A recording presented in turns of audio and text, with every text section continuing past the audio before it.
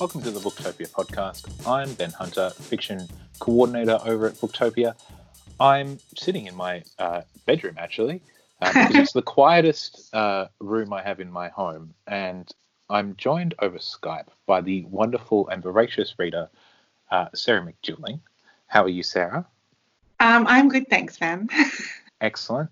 And on the line, if her internet is persisting, we should have Burr Carroll. Hi, Burr. Hi, Ben. I'm also in my bedroom, I might add. Oh, good. I've got a notice on my door to keep the children out, so hopefully that will work. Excellent. Well, I'm in my living room. I feel like I did this all wrong. Burr, you've got a wonderful new page turner, which is just coming out. It's called Who We Were. It's a new sort of thriller that is based all around a school reunion. Would you like to introduce it to us? Okay. It's, as you mentioned, it's about a school reunion, and I actually started writing the book, with a sentimental slant, the thought of comparing somebody today with who they were 20 years ago during their final year of high school. And that went sort of out the window very quickly, and it became apparent to me that a school reunion was a really good context for something more sinister. And so I threw all that sentimentality and nostalgia out the window very early on and decided to go after that sinister type of environment, but also hopefully very realistic, because it was very important to me. And it's always important to me when I'm reading this genre to like the characters. I hate it when you read a book and you don't like a single character. So I wanted them to be real, and I hope I achieved that. You definitely you certainly have. I do agree, Sarah. I was trying to do a mental calculation before the podcast of how many points of view you have, and I got up to 10. Yeah, 7. There's 7 points of view. And I said after my last novel I would never do that again. In my defense, oh my goodness, can you hear somebody revving their motorbike in the background? No, I can't hear it. It's added drama.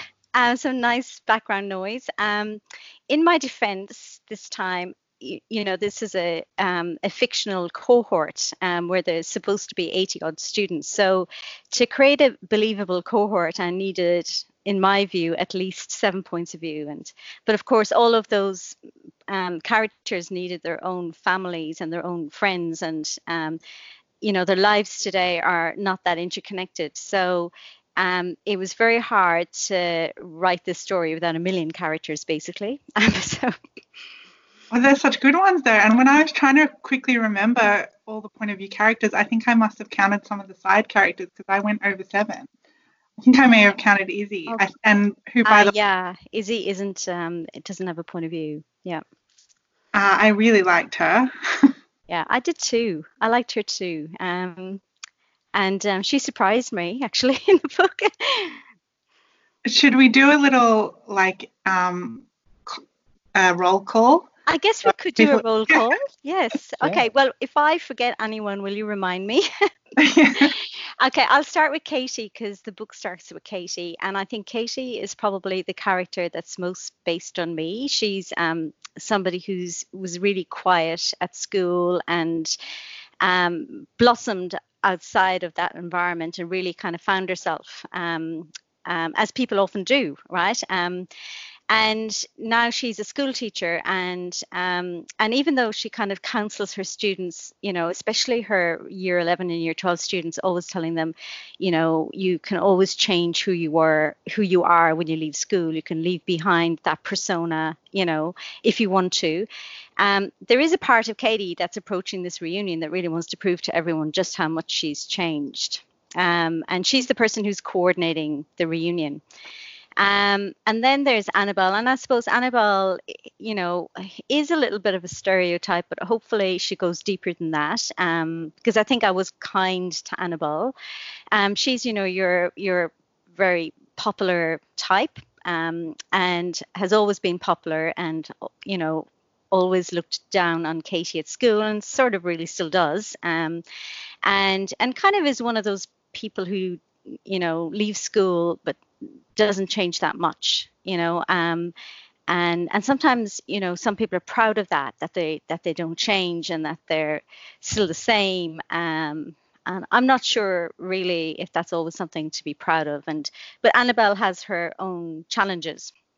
And I do think that Annabelle, as I said, I tried very hard to be kind to her and to make her rounded. And I hope I achieved that. And there's Luke. Luke lives in London, and Luke's motto has always been look forward, don't look back. And he was one of those students who couldn't wait to get the hell out of school, and initially has no interest whatsoever in going to the school reunion. There's Robbie. Robbie is kind of one of the sad cases, and I think in every school reunion there's a sad, there's a number of sad cases. There's lives lost due to accidents and mental illness, and Robbie is one of those cases. He's someone whose life has never launched, and he blames school for that fact. And even though his family haven't seen him for 20 years, he decides quite bizarrely to come back for this school reunion. There's Grace. Grace was Annabelle's best friend, because girls like Annabelle always have a best friend who's their, most devoted sidekick. And Grace has changed since she left school, and now, realizes that she didn't really like Annabelle that much when she was at school, and likes her a lot more today, and feels that their relationship is on more of an even footing today.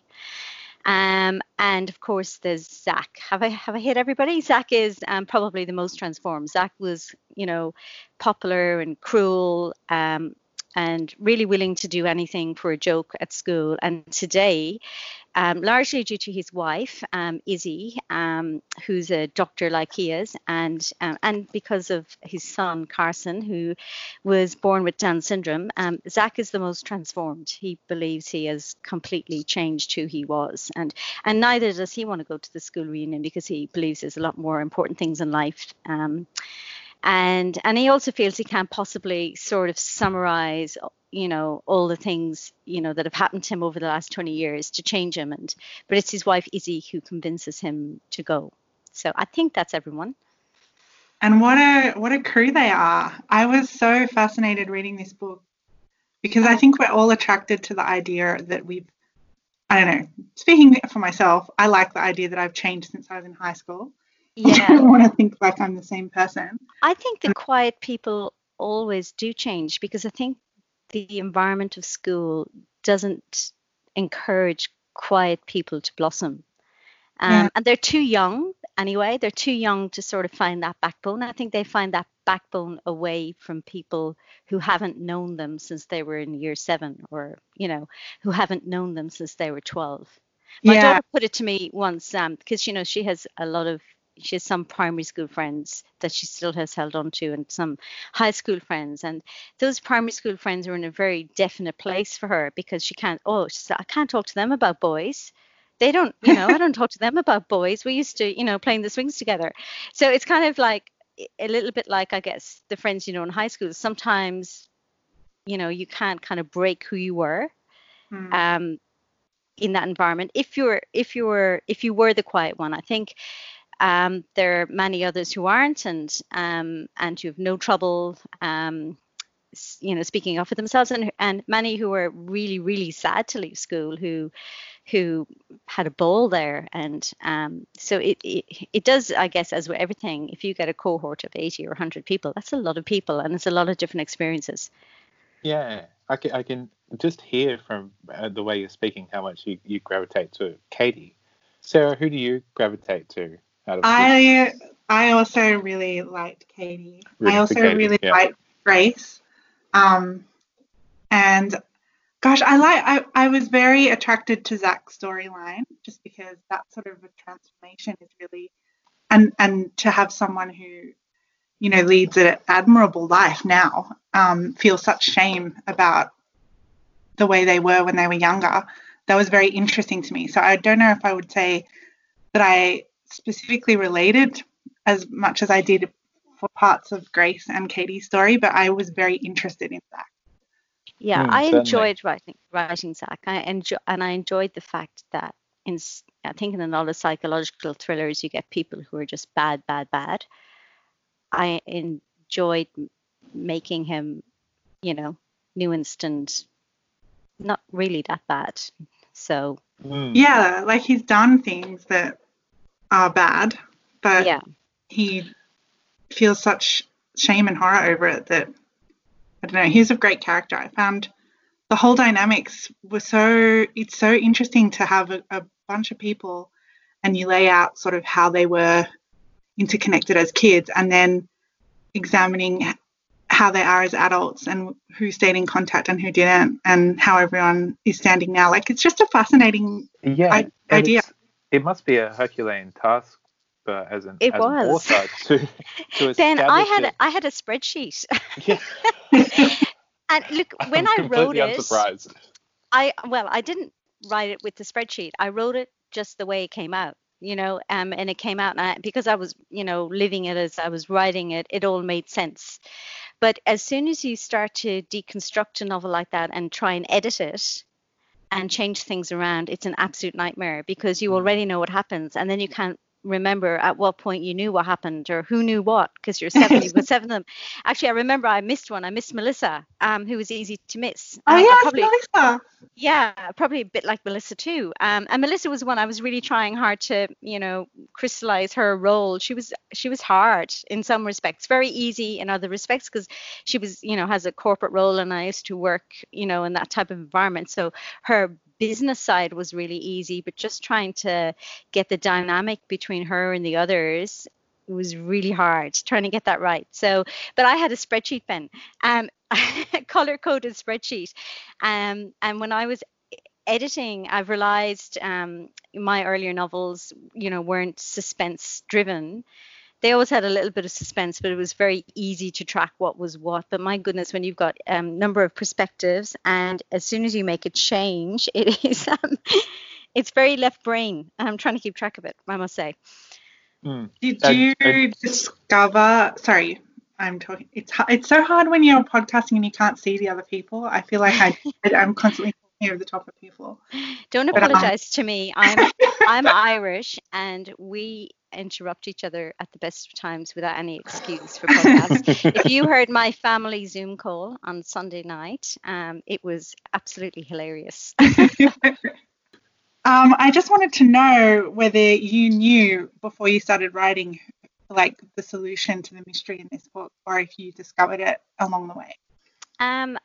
I normally don't know the solution. I did know in this instance who it was, and I had a lot of fun getting there. And I didn't know how it was going to resolve itself. And I have to thank a fellow author for helping me figure out how to resolve it. I almost had the book finished, and I was away on a writing weekend. It's Petronella McGovern. We were away on a writing weekend together, and I was like, oh my God, I have no idea how I'm going to solve this. I need to get everybody together. It's obvious with what has happened that the reunion can't go ahead, or they'd all be, crazy to go ahead with it now. How am I going to get them all together? And she said, well, it would have to be a wedding or a funeral. And that way I was able to go, oh, okay, that's, I'll solve it. Thank you very much. So I'm forever grateful to her, because I had totally written myself into this fix and didn't know how I was going to, get my way out of it. Yes, which regularly happens with me. So. Yeah, because you reach a point where everyone's been so threatened. But I don't know if we've mentioned in the podcast that the dilemma these people find themselves in is that they're getting threatening notes. Have we said that? No, we haven't. But tread lightly, Sarah. Well, no, it's. I think the back of the book says that there are anonymous threats being made. I think that's fair enough. And the initial way that the threats are made are because Katie is organizing a new yearbook for the year 2020, and where everyone is meant to have, their own summary entry saying, where they are today, what they've achieved over the last 20 years, and as a memento. And but instead of everyone sending in their entries, they start receiving these anonymous updates from somebody who obviously has been watching them all.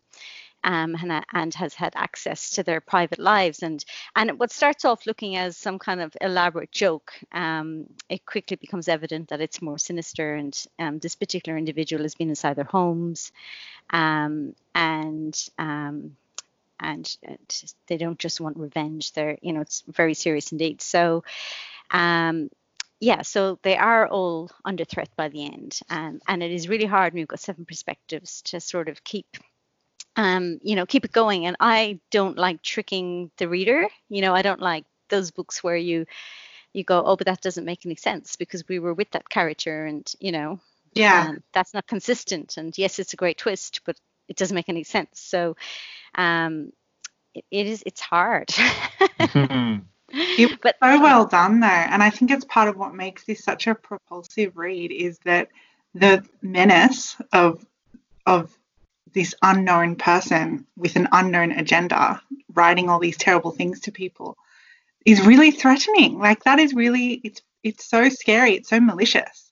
Yeah, I think everyday things are more threatening, though, aren't they? When they're everyday people and an everyday way of delivering that threat. And and I guess it goes back to having characters who you believe are real, and you want them to be real. So I'm glad that did you figure out who it was? I think I started to think who it was about the time you wanted me to. Like, I feel like right when I don't want to say one of the characters has a moment of clarity and says something to one of the other characters, and that's when I started to piece it together. But I still didn't know the exact, you start to see a connection, but you don't really know exactly what has happened. It was very, very well done. Thank you. It just took a very complicated spreadsheet and a lot of swearing and a lot of tearing my hair out. But really, that's the nicest compliment, that when you can pull it off, because there's always a point in a novel where you think, I'm not really sure I can pull this off. Well, and you had a nicer array of red herrings as well, because a few other people come into it, and I think when you're in such a state of, you've been reading this book and you're very tense and you don't know who's going to be threatened next, any new character that shows up, you immediately look at with suspicion. Yes, the suspicion raises really fast. Yeah. That's the fun thing about that genre, though, isn't it? It's like, you're constantly on the watch out. Who is it? Yes.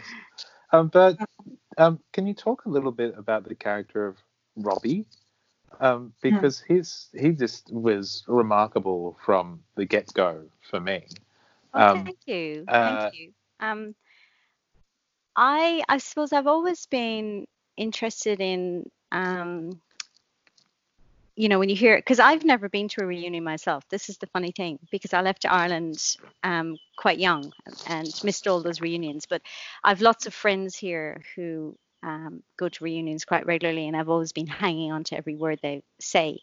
And I've always been sort of interested, because you take a period of 20 years, there are people who fall through the cracks, and I've been interested in the reasons why those people fall through the cracks. And in Robbie's story, again, believability to me was that, driver of it, and the family, and how important family are, when people fall through the cracks, and there's always family that's impacted as well, like his sister, his parents, and it's very hard to talk about Robbie without giving much away.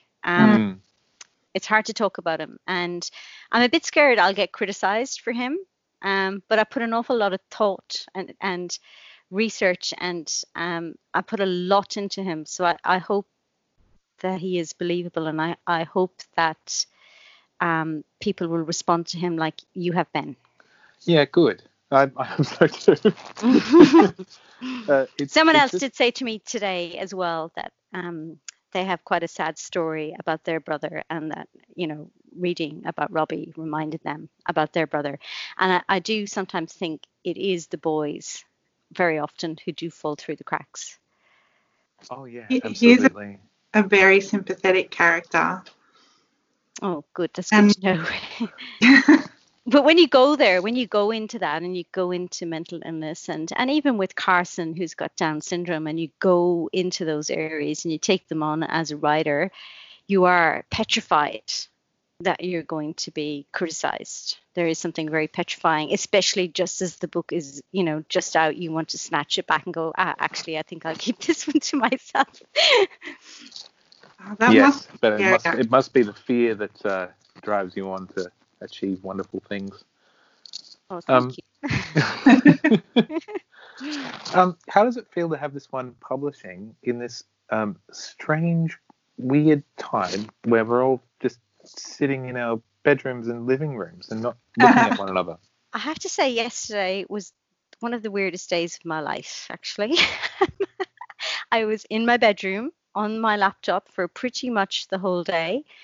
And I have never felt so tired, even though I didn't move. I was exhausted, absolutely exhausted. So it is, I'm very much a people-to-people person. I love meeting people. I love talking to people. I'm not overly in love with social media. And I find it, I have to dig deep to pull it off. And so I think the reason I actually had to have a lie down yesterday afternoon, I was so tired. For about 15 minutes, I went, oh my God, I have to lie down. I took to my bed in the middle of my release day. But I found it so draining. I would much have rather been out there, in bookshops and, visiting Booktopia, which I've done with all my other books. There's no substitute for me. But by the same time, I feel lucky. I feel lucky that at least with the release here, bookshops are open, we're functioning, we're a little bit behind, and things are taking longer to get from A to B, but we've got light at the end of the tunnel. It's releasing in the UK next week, and nothing is open there, and I don't know if things are even being delivered. I'm not sure they are in Ireland being delivered. Warehouses aren't open, nothing is open. So and really, there is a certain amount of freedom with that you just have to go, well, there's absolutely nothing I can do about it, really. There's, whilst it's disappointing, there is a certain amount of liberation in the fact there is not a single thing you can do about it. So, yeah, you just have to surrender. You do have to surrender. And the truth is, every single family is affected in some way or another, everybody. So, you can complain, but I think if you complain too loud and too hard, really, you're being a bit selfish, because there are people who are impacted always, in a worse than me. So, and I have become, better at, social, I don't mind social media. I just feel I'm not one of those people who can do it all day. But I have learned new skills as a result. I recorded a video in my study, and you would never have known that the phone was on top of the ironing board, which I'm very proud of. And things like that. So, yeah, I think we are all learning some new skills. I've resolved that I will definitely be getting a new laptop once I can cope with, the inconvenience of setting up the new laptop. And I've made a few resolutions to myself like that. So, and I've been reading heaps. So, I wasn't at the start. I was really distracted.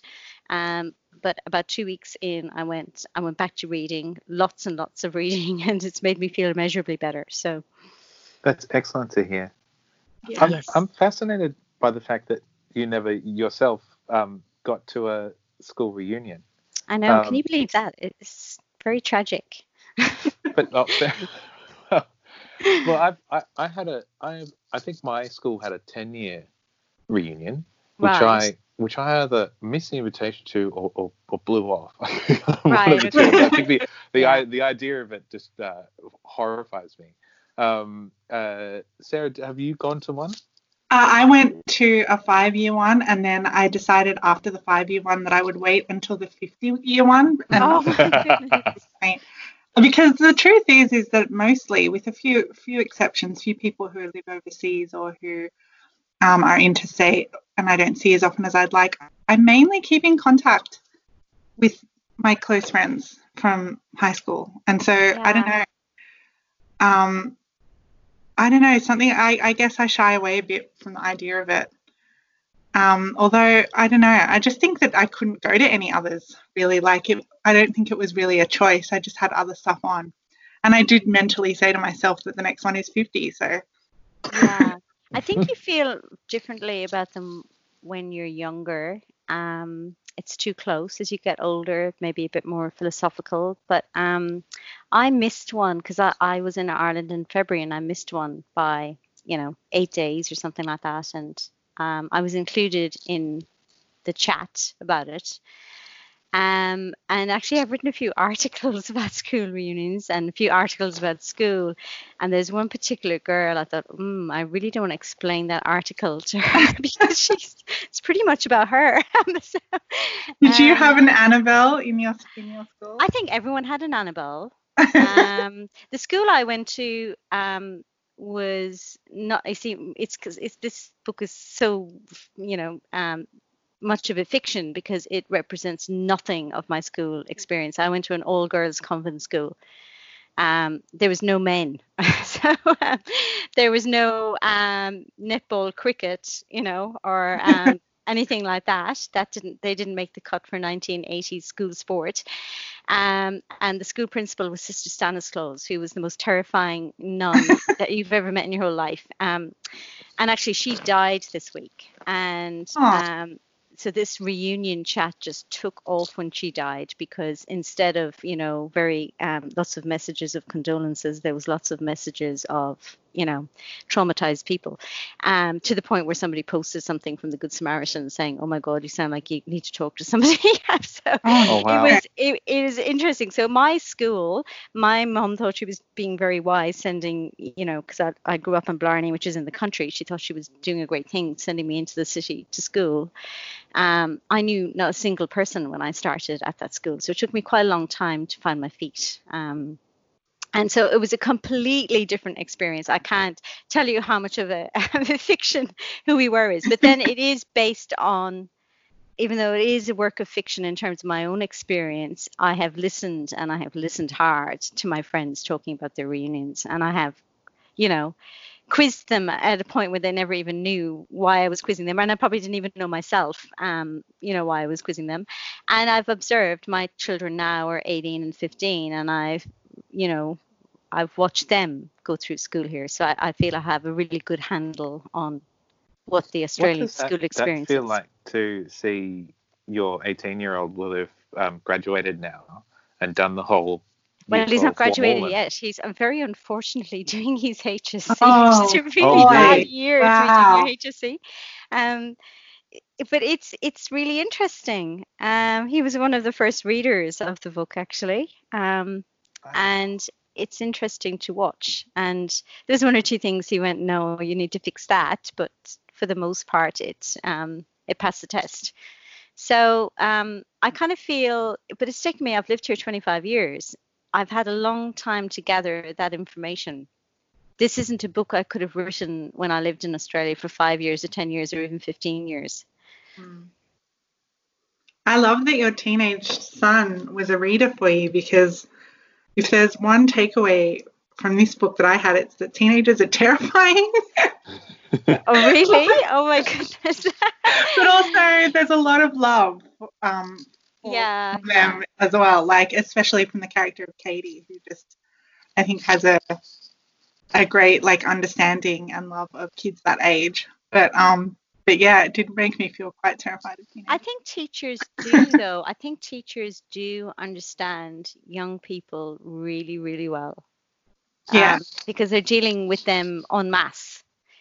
as a parent, you're dealing with one or two, but they're dealing, with 160 of them, and they, 160 18-year-olds and or 17, 18-year-olds, and I think that they really know, what makes them tick, and they're in that weird age of, they're adults, by the time they graduate, most of them are 18.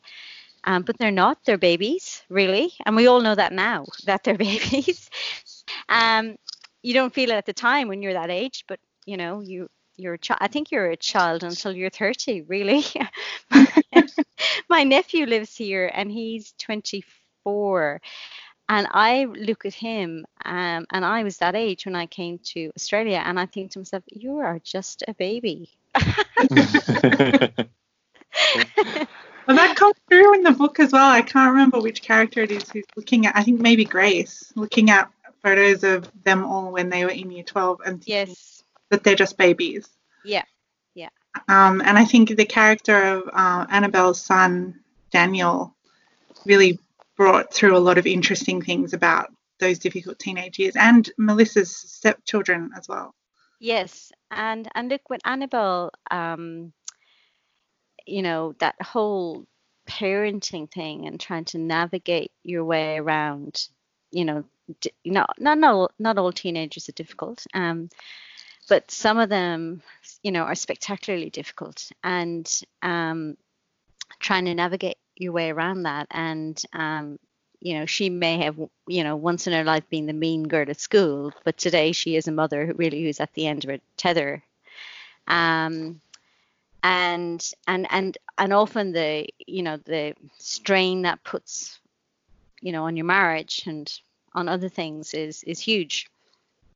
It was such an interesting balance of emotions though, as a reader, to feel such sympathy for Annabelle and the trouble she was having with her son. But then you would hear a flashback of her when she was young, and just you couldn't help thinking that she's getting her just desserts. Yeah. But really, when she was young, she wasn't as bad as Zach. She was just one of those people who was, mean with words, and not even mean with words. I would say cutting that, Yeah. And Zach was different. Zach was, and even Zach, what he did was bad, but it wasn't all bad either. It was driven by a need to make people laugh. Yeah. And really, when you kind of take that scale of badness, neither of them are really that bad, not psychotic bad. No. Probably shouldn't be saying that, but but they're people that you not unfathomably bad. Yes. Yeah. Yes. They're not evil. They just weren't the best teenagers. No. And it must be an easy way out as the author of these kinds of page turners to just make people impossibly ridiculous. Well, in fairness, my really editor didn't. She didn't. It was really nice because she accepted these characters with, it was important to me that they weren't, black, that they was kind of, they weren't all bad. And look, they've got to they've had 20 years to round themselves out. And with my last novel, with Sophie McCarthy, I had so many arguments with the editors about Sophie McCarthy and about how far to take her badness. And again, it was really important to me that she was believable and that she was somebody that you recognize. And I love it when I put down a book and I say, oh my God, I can see every single one of those characters. They're all very believable, but yet they did this. Well, if you are listening at home and you want to judge these characters for yourself and enjoy the spine-tingling twists that we've touched very lightly around, the novel is called Who We Were. Our guest has been Ber Carroll. She's been a delight. Ber, thank you for joining us from your bedroom. Thank you, Ben and Sarah. And if you're listening at home, order all of Ber's books from booktopia.com.au or go and support your local independent bookshop. Thanks again for listening. Thank you for listening to the Booktopia podcast channel. Don't forget, you can subscribe to us on SoundCloud and iTunes for free and get access to hundreds of author discussions, book analysis pieces, and more. Or, if your eyes need a workout, head to Booktopia TV on YouTube. Don't forget, for all books featured in this podcast and for access to a whole bunch of other fun content on our blog, head to Booktopia, Australia's local bookstore, at booktopia.com.au.